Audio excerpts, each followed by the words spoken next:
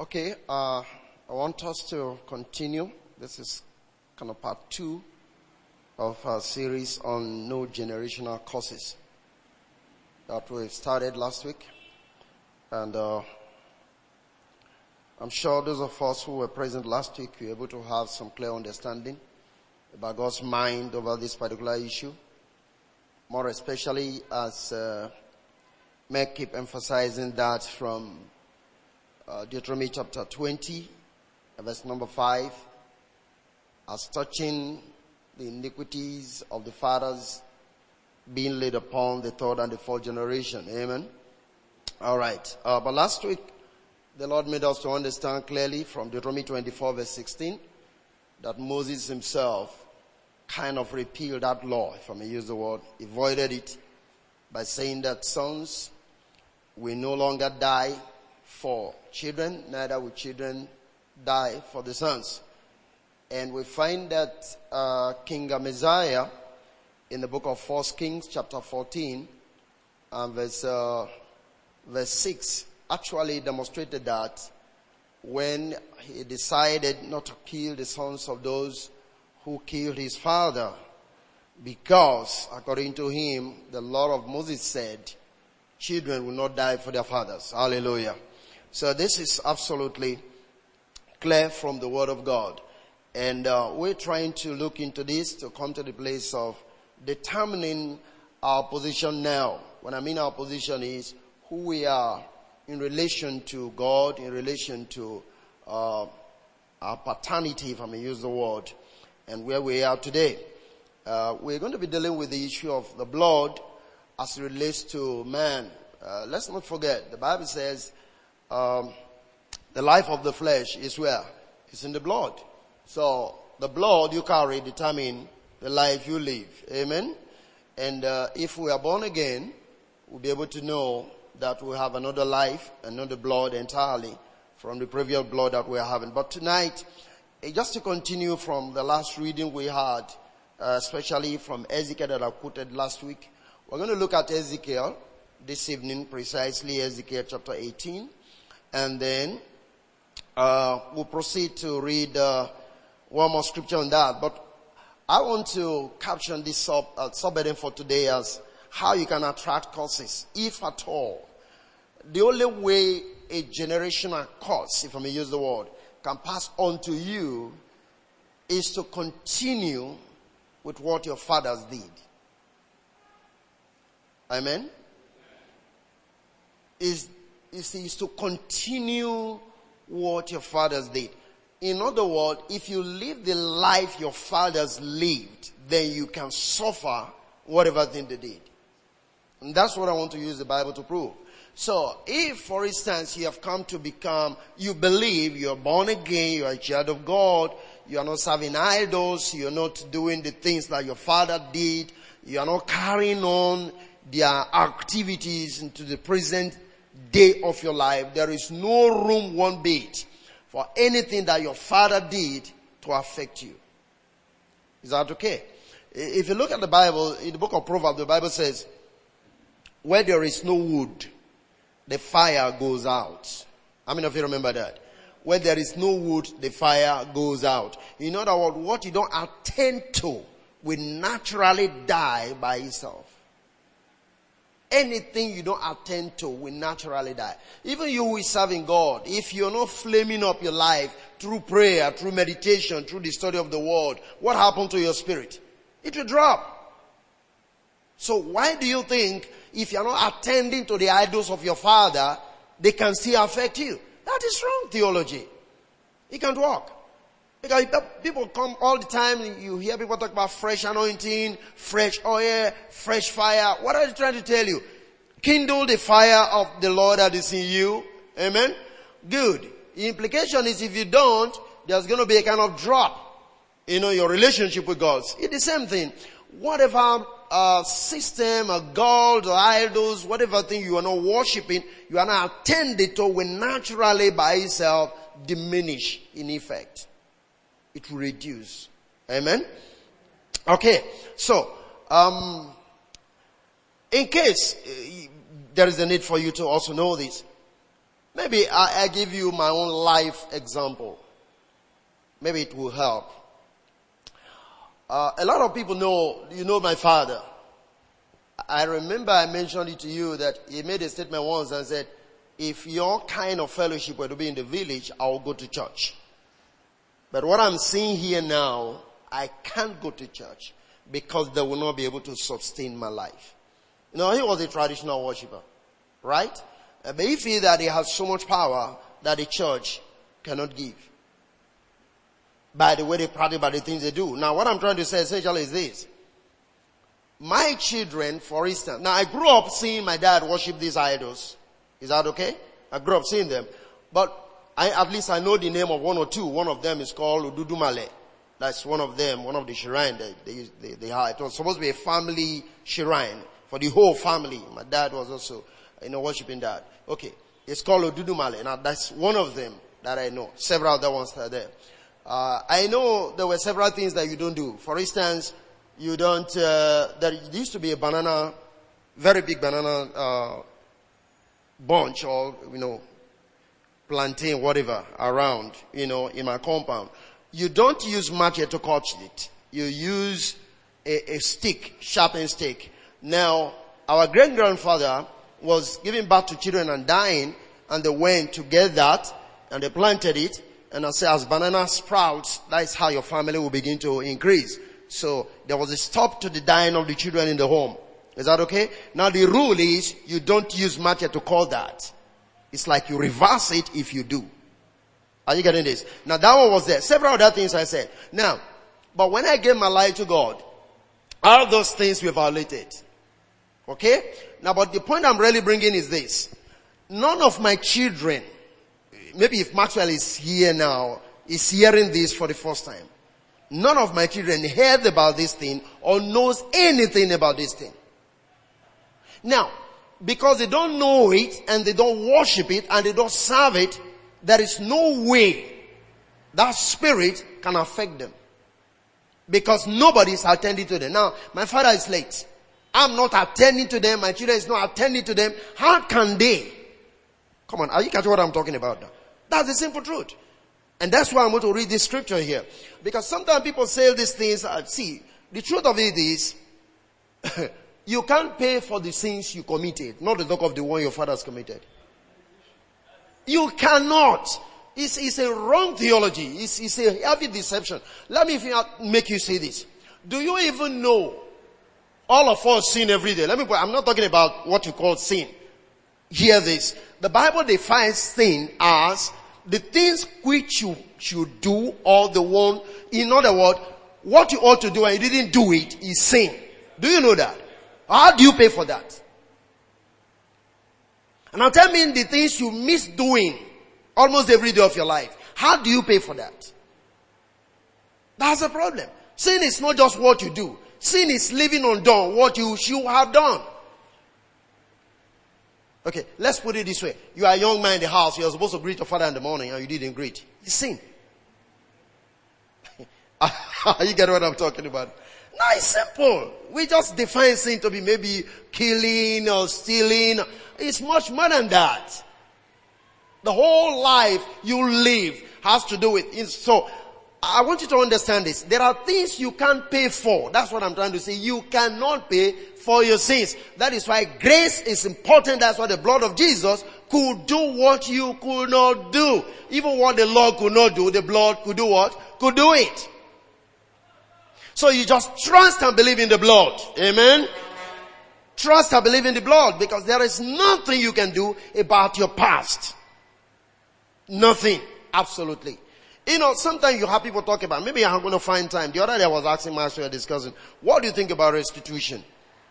People talk about restitution, paying for the things I have time to discuss that with you, but it's a very dangerous thing to talk about restitution in that way. Because, like I'm saying, there are things you cannot even remember. Okay, think about that. You killed somebody. How are you going to pay back? Because restitution means paying back are you getting that? How are you going to pay back for the person you killed? What about some of these young men raping women? Think about that. And they gave their life to Christ. How are you going to pay back for the rape you committed? Huh? Wrong theology. It doesn't make sense.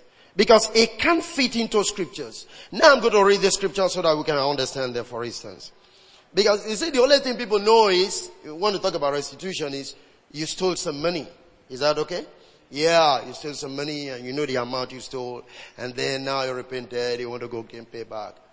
What about if you don't even have the money to pay back? What are you going to do? And then people say, well, you go and confess. Like I said some time ago, I have somebody who made a confession. He went to jail. The Lord said, you stole, fine, you stole, fine. And I was happy that he's suffering for Christ's sake. No. Absolutely it's wrong. You see, if we look critically to the scriptures, you are indirectly telling me that people like Apostle Paul were not even supposed to be ministers of God.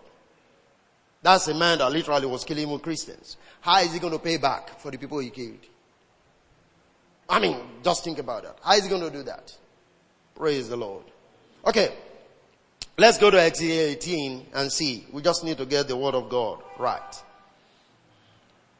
And that takes you back to Ezekiel 18, just keep on opening. That takes you back to the things we've dealt with, the abuse of the cross. Amen?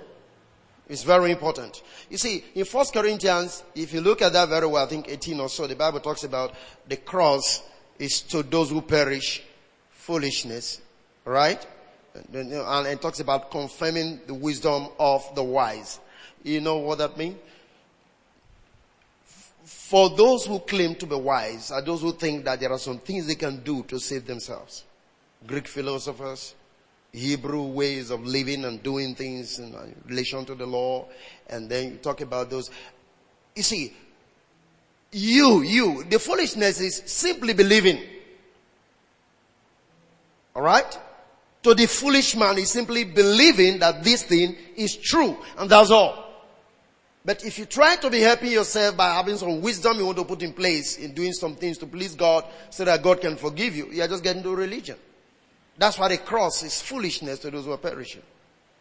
Because how can you say merely believing will save you from your past?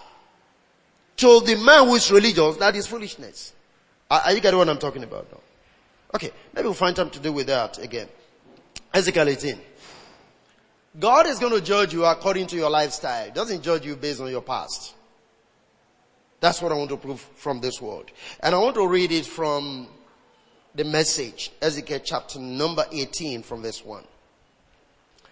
Are we all there together? Check into your Bible. God's message to me. Ezekiel speaking. What do you people mean by going around the country repeating the same? The parents ate green apples. The children got stomach ache. As sure as I'm the living God, you are not going to repeat the same in Israel any longer. For every soul, man, woman, child, belongs to me. Parent and child alike. You die for your own sins, not another's. Amen. Did you get that? Verse 5. Imagine a person who lives well, treating others fairly, keeping good relationships, doesn't eat at the pagan shrines, doesn't worship the idols so popular in Israel, doesn't seduce the neighbor's spouse, doesn't indulge in casual sex, doesn't bully anyone, doesn't pile up bad debts, doesn't steal, doesn't refuse food to the hungry, doesn't refuse clothing to the ill-clad, doesn't exploit the poor, doesn't live by impulse and greed, doesn't treat one person better than another, but lives by my statutes and faithfully honors and obeys my laws. This person who lives upright and well shall live a full and true life, decreed of God, the Master. Verse number 10. But if this person has a child, listen now, if this person has a child who turns violent and murders and goes off and does any of these things. Verse 11. Even though the parent has done none of them, eat at the pagan shrine, seduces neighbor's spouse, bullies the weak, steals, pile up bad debts, admire idols, commits unrighteous obscenities, exploit the poor, do you think this person, the child, will live? Not at all. Not a chance, because he's done all these vile things. He will die. And his death will be his own fault. That's what I'm trying to bring you. Listen, he said if a father lived a wrong life, let's just summarize all of this thing with what wrong life. Is that okay? If a father lived a wrong life, okay, fine. The first one is a father lived a good life. Are you getting that? Then he gives birth to a child, and this child now lived what? A wrong life. He is saying the good life of the father will not save the child. I like the way God started. He started from the good side of a father who lived a good life. Are you seeing that? Good. The good life of the father will not save the bad child. But he's saying the bad child will die for his own fault. Because number one, he didn't pick anything from the father. There is no cost flowing from the father. Are you getting this? Good. So ordinarily, if you think this is the way it's supposed to work, that every child must die for what the father did, automatically that boy ought to not have died because the father lived a good life. Does that make sense? That's what the Lord is saying. So it's not saying so we can even begin to say from this, if a child is not justified because his father lived a good life, how would a child die if his father lived a bad life? And he's living a good life. Are you getting this? Good. So if your father lived a bad life and you are living a good life, God said you are going to live. You can't die because your father lived what? A bad life. Very simple. Does it make sense? Okay. Okay. Let's go down again to verse 14. I will read through all of this.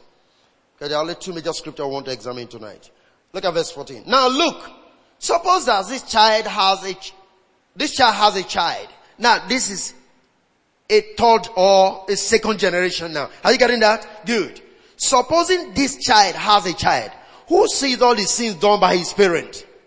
The child sees them, but doesn't follow in the parents' footsteps. I want you to understand this. In other words, assuming my father lived a bad life. Are you still there with me? Okay, let's put it this way. My father lived a good life. Right? And then I lived a bad life. Are you following it now? I'm supposed to suffer for my sin. Now I gave birth to a child. Are you seeing that? And the child sees the life I am living, but choose not to live my life. Are you getting that? Okay, so let's follow it. It goes on, verse 16.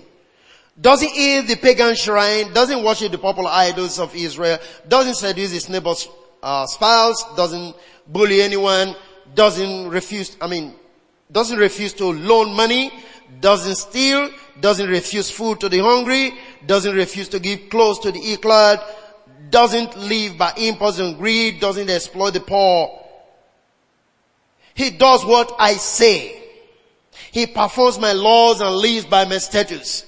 This person will not die for the sins of the parents. Can I hear an amen to that? He will live truly and well. But, verse 18, the parent will die for what the parent did. For the sins of oppressing the weak, robbing brothers and sisters, doing what is dead wrong in the community. Do you need to ask? So, why does the child not suffer the guilt of the parents? Isn't it plain? It's because the child did what is fair and right. Since the child was careful to do what is lawful and right, the child will live truly and well. Verse 20. The soul that sins is the soul that dies. The child does not share the guilt of the parent, nor the parent the guilt of the child. Hallelujah. If you live upright and well, you get the credit. Can I hear an amen to that? If you live a wicked life, you are guilty as charged. I want you to get that. You live right, you get the credit. You live in a bad state, you get guilty, the guilt as charged. Now, it's a simple question. How do you live right today?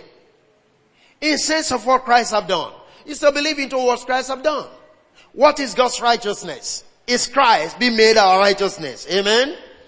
Are you following what I'm talking about? So the point is, your parents did whatever thing they were supposed to have done, but the Bible is saying if you're living right by doing what God says, that's living out your life. No, look at it.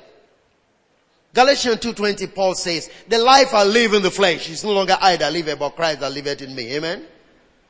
Hallelujah.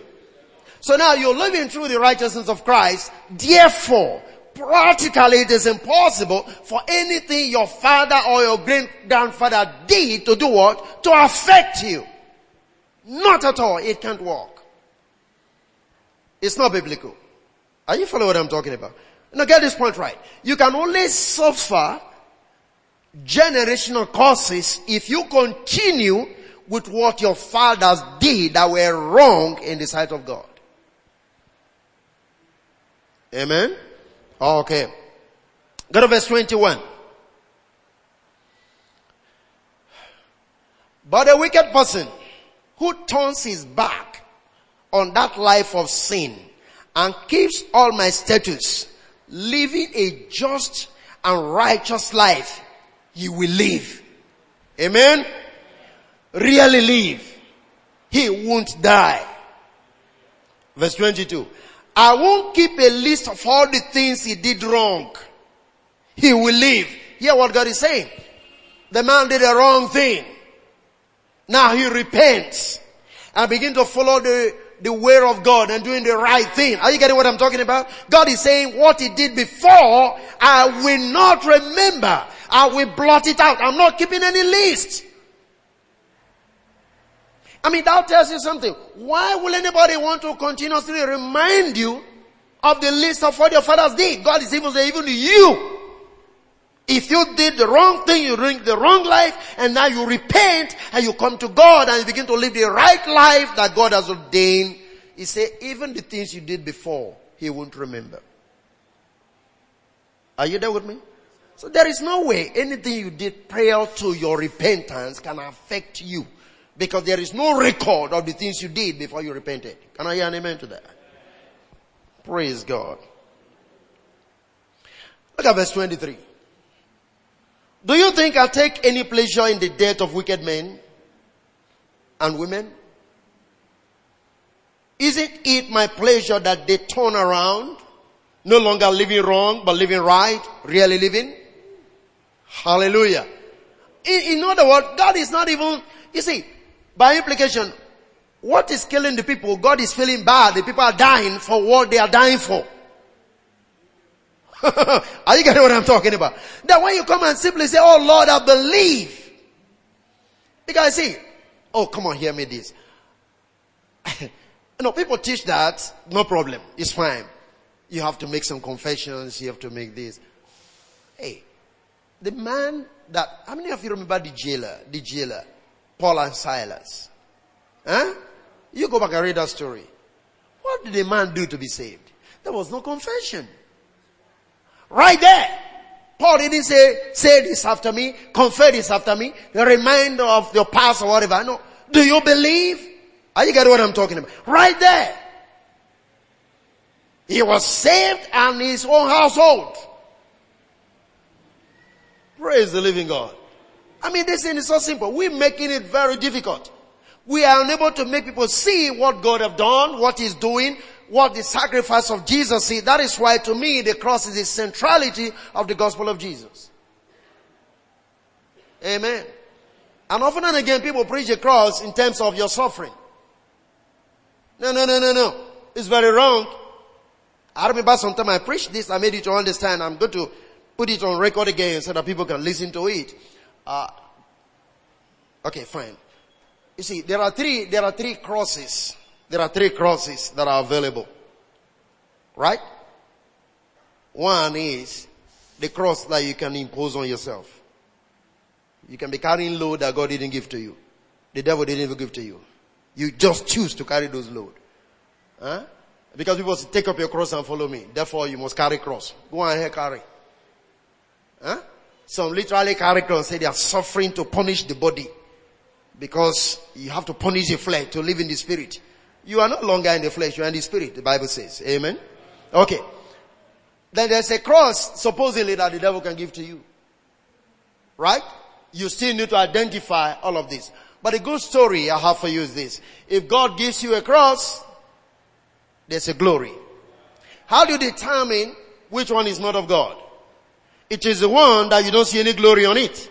It is the one that God doesn't show you anything. And my typical example is there in the Bible. God was sending Moses to the promised land. They are going to pass through the wilderness, but he first showed him the promised land. He told him the kind of land they are going to inherit, which flows with milk and honey. So the wilderness is no longer a problem. They should be able to enjoy the wilderness because on the other side is a land flowing with milk and honey. Is that okay? Hebrews 12 verse 2, the Bible says, but because of the glory that was set before him, Jesus endured the cross.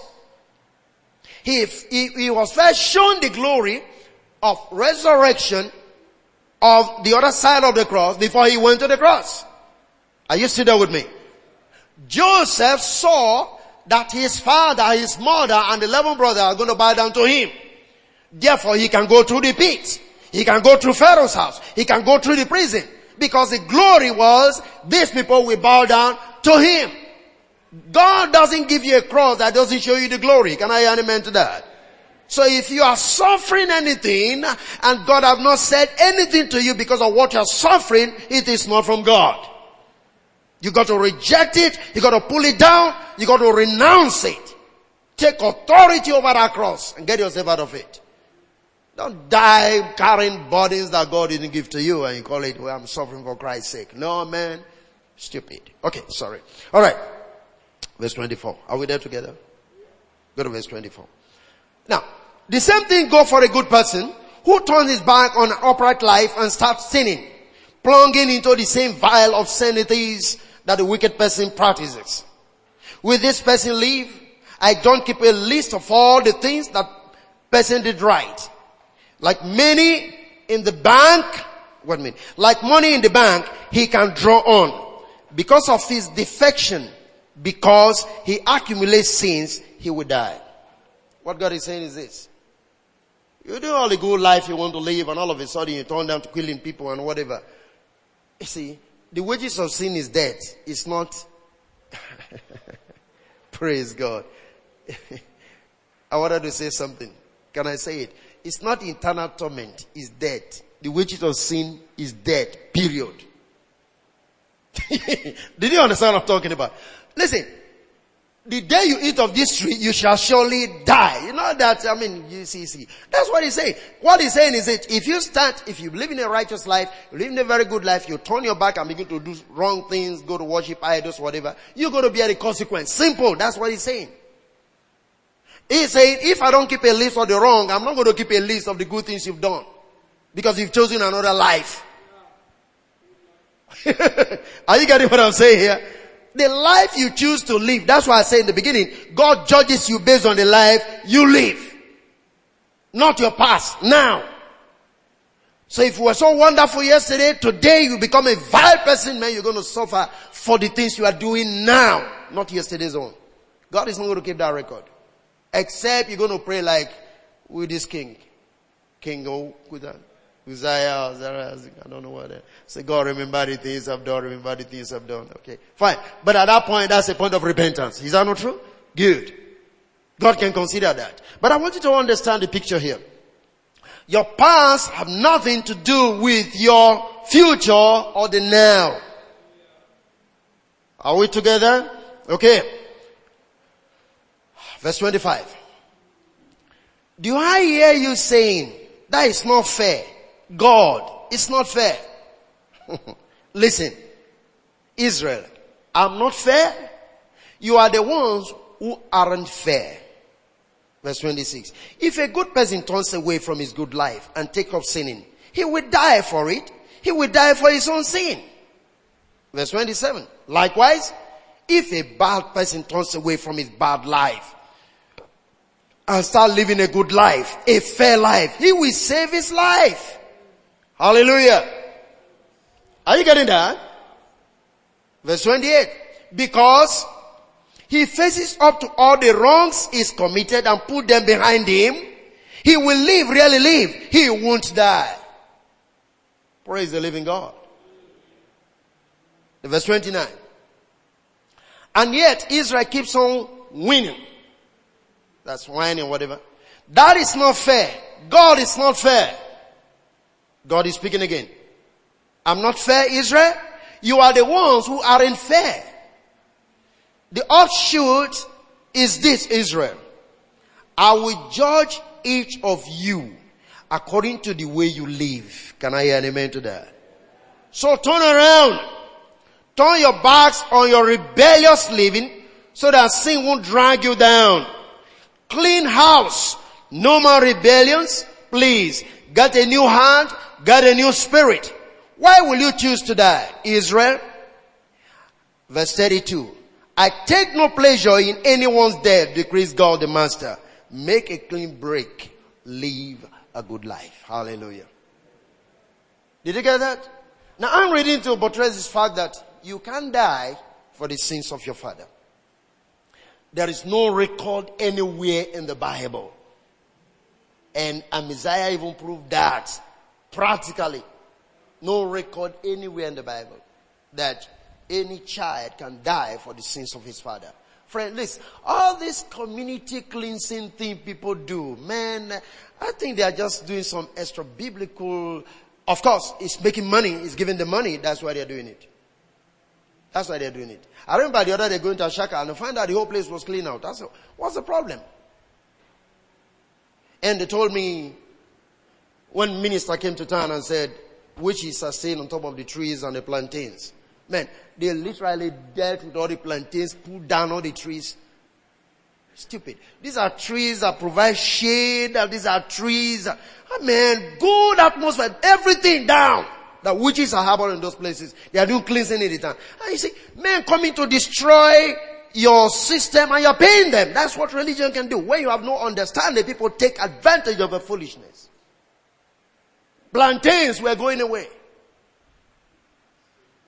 Fruits. You eat to get iron. Plantains are, money. The witches are staying in the plantain. Witches are staying in the trees. Now, I'm just wondering. I also believe that witches sleep in houses sometimes too. Amen. But I haven't seen anybody go to, carry his bed, just set fire on it. What happened? Witch slept there. I haven't seen anybody that. You clean trees because witches sleep there. But your bedroom, witches could sleep there, you don't destroy your bed. I don't know. Praise God. God needs to help us. They said doing cleansing, they are going to dig up something your father put somewhere. Why? Father put somewhere, I don't even know what he put there. What's my business? He dug his life there, he died with it. All crazy thing my father did when he was alive, I don't know anything about them, I have nothing to think about them. I don't know nothing. When I believe, it was finished for me. Amen? I gave you a story here. My father, my family, you don't eat snail. What we call Congo meat. You don't eat it. You try it, you pay dearly for it. Your skin will turn to somebody like having eczema. Instantly, you will change. Until sacrifices are made for you. I'm not talking of stories I know it was real. Okay? But, I told you when I repented, I was in Port Harcourt and they presented to me this wonderful snail, well prepared. Man, look at this thing, crazy. It was a temptation. And I fell for the temptation. Is that okay? When I looked at this thing and somebody said, but in your family don't eat snail. I said, no, this one I'm going to eat this one. And my friend asked me, do you eat snail? I said, sure I do. I didn't think twice to answer. I devoured the whole thing. Washed it down with a bottle of Coke. And I was still fresh. The blood of Jesus worked for me. In fact, when I got home, it was a story because I stayed for 2 weeks. I keep on looking at my skin. Nothing was happening. I went back home and I told my mom that I ate snake. She jumped. Can you imagine that? The only Isaac that they were having. This Isaac was going to go. Amen. They jumped and shouted to my dad. He wants now my dad to go and bring things to make sacrifice or whatever. And I came, so what happened? I said, nothing. So are you sure? I said, man, the thing tastes very good.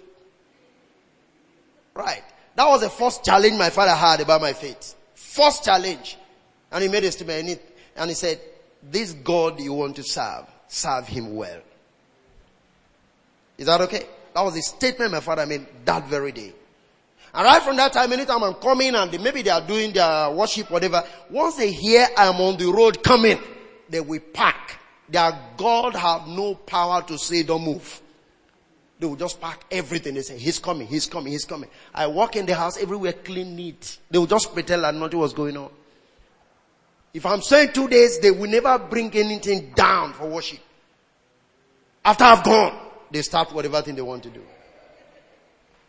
I mean, there's power in Christ, amen.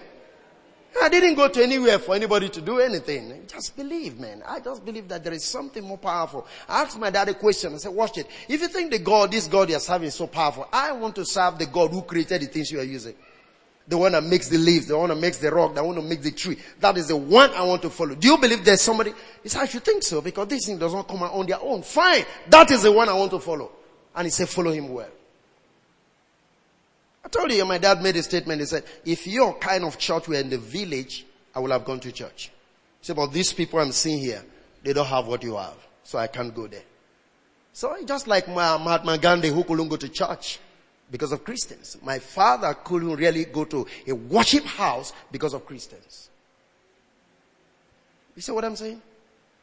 Because our belief system is all wrong. We don't know exactly who we believe. We don't know what Christ, the blood, the sacrifice can do. I'm a living testimony of what I'm talking to you. I'm not reading a story. I didn't read from a book. I'm talking about my life.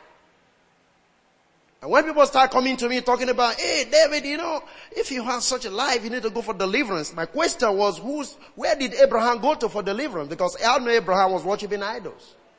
I read that. From the book of Joshua, I read the whole story. Abraham's father was an idol worshiper. Abraham was involved in idol worship. When this man got to know God, tell me what happened. Man, nothing. Plain stuff. God just changed his name from Abraham to Abraham, add his own name, add his life to Abraham. Abraham became a father of many nations. Said, I'll give you a new name. Amen. Praise the Lord. Man, just believe the blood of Jesus. Hallelujah. See, what any other thing could not do in Egypt, the blood did it. Oh, come on, I'm going to preach a message in your dad. See, Jesus, look at what Moses did. Turn snake this, turn that. Are you getting what I'm talking about? People will not see how let them go. Until the blood. Right? When they put the blood on the lintel. This night, let everybody begin to move. Are you getting what I'm talking about? All the time they were doing the miracles, Pharaoh will say, you're not going anywhere. But the last one, when the blood came up as identification, the spirit of that began to move. Man, you need to go. When nothing works, the blood is going to work. Believe the blood. Okay, let me read something from the New Testament to buttress what I'm saying tonight, that you can only suffer what if you continue with what your fathers were doing. Turn with me to Luke chapter 11. Luke 11.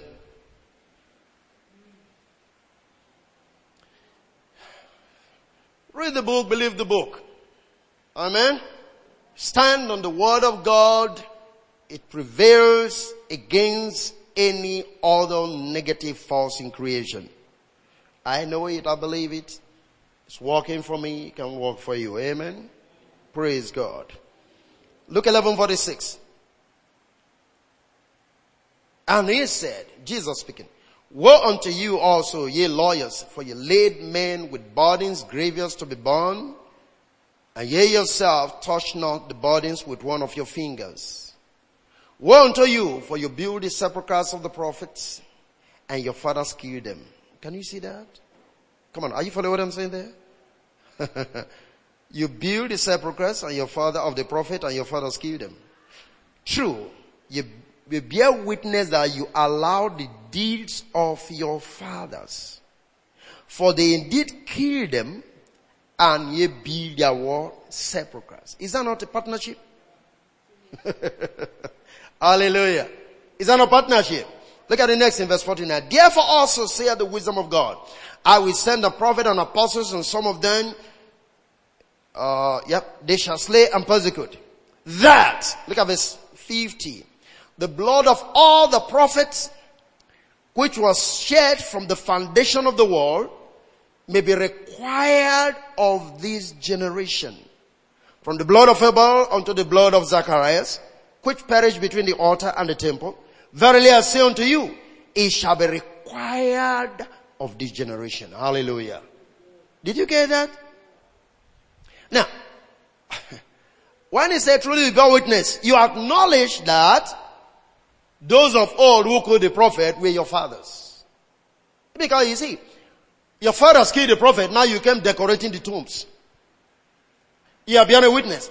Ordinarily, how many of you have gone to certain cemeteries, Christian cemeteries? Okay? Like, in some cities, not to worry here per se, but in some cities you have churches with specific cemeteries. How many of you know that? Now you see, people go there once in a while, they build these tombs and they paint it, whitewash it. Are you getting what I'm talking about? It's a part of what is going on here. The Jewish people actually, some of them do that. They feel it's an honor to the dead. That's the mindset. But Jesus is saying, you are not just doing it as an honor to the dead, you are also accepting and agreeing that you are in partnership with who? Your father. You kill them, you are decorating their tombs.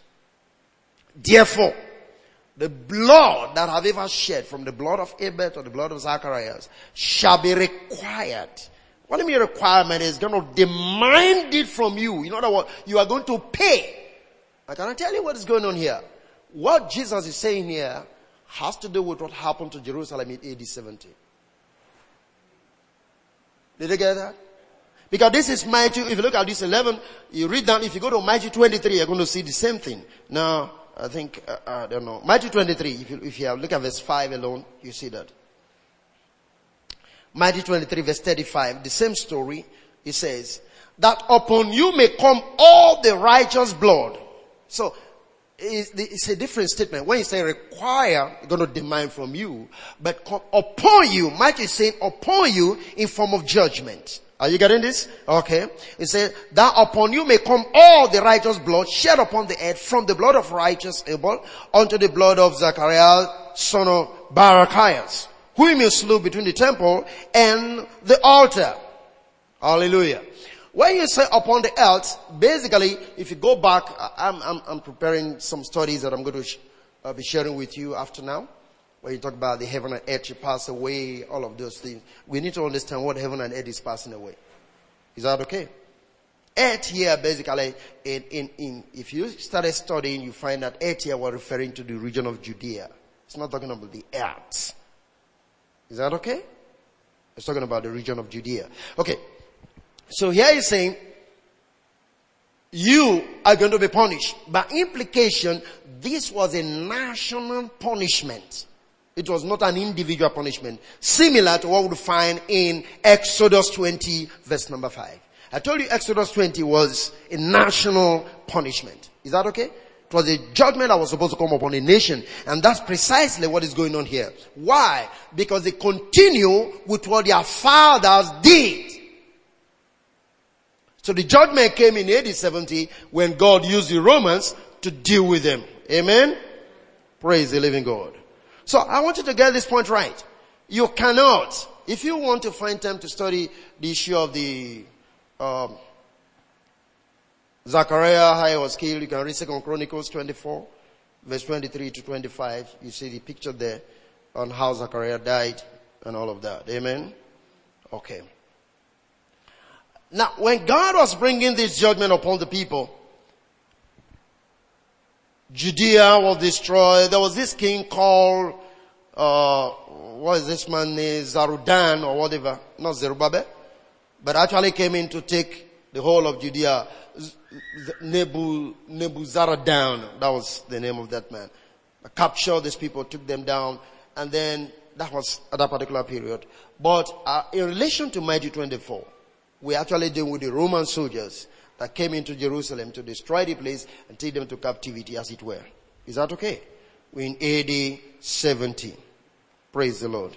Alright. So when we're talking about this thing shall come upon this nation, you find that it's actually what the Jews experienced because they continued. Now watch that. If you go back to Matthew chapter 21. Remember, the Bible talks about the vineyard.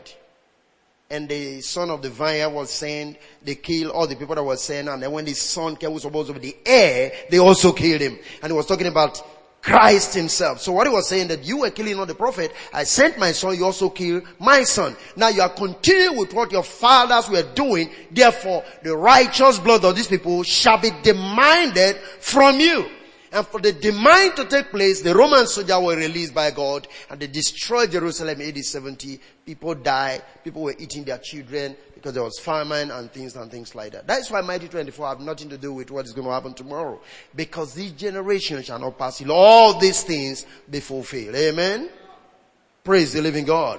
So Matthew 24 was actually the fulfillment of that particular pronouncement in Matthew 23, when it talks about the blood of the righteous one slain from the foundation of the world shall be required of this nation. And that is what was fulfilled in Matthew 24. Amen. So it was the Jews that suffered. Now what am I saying tonight? You can only suffer if you continue with what your fathers did.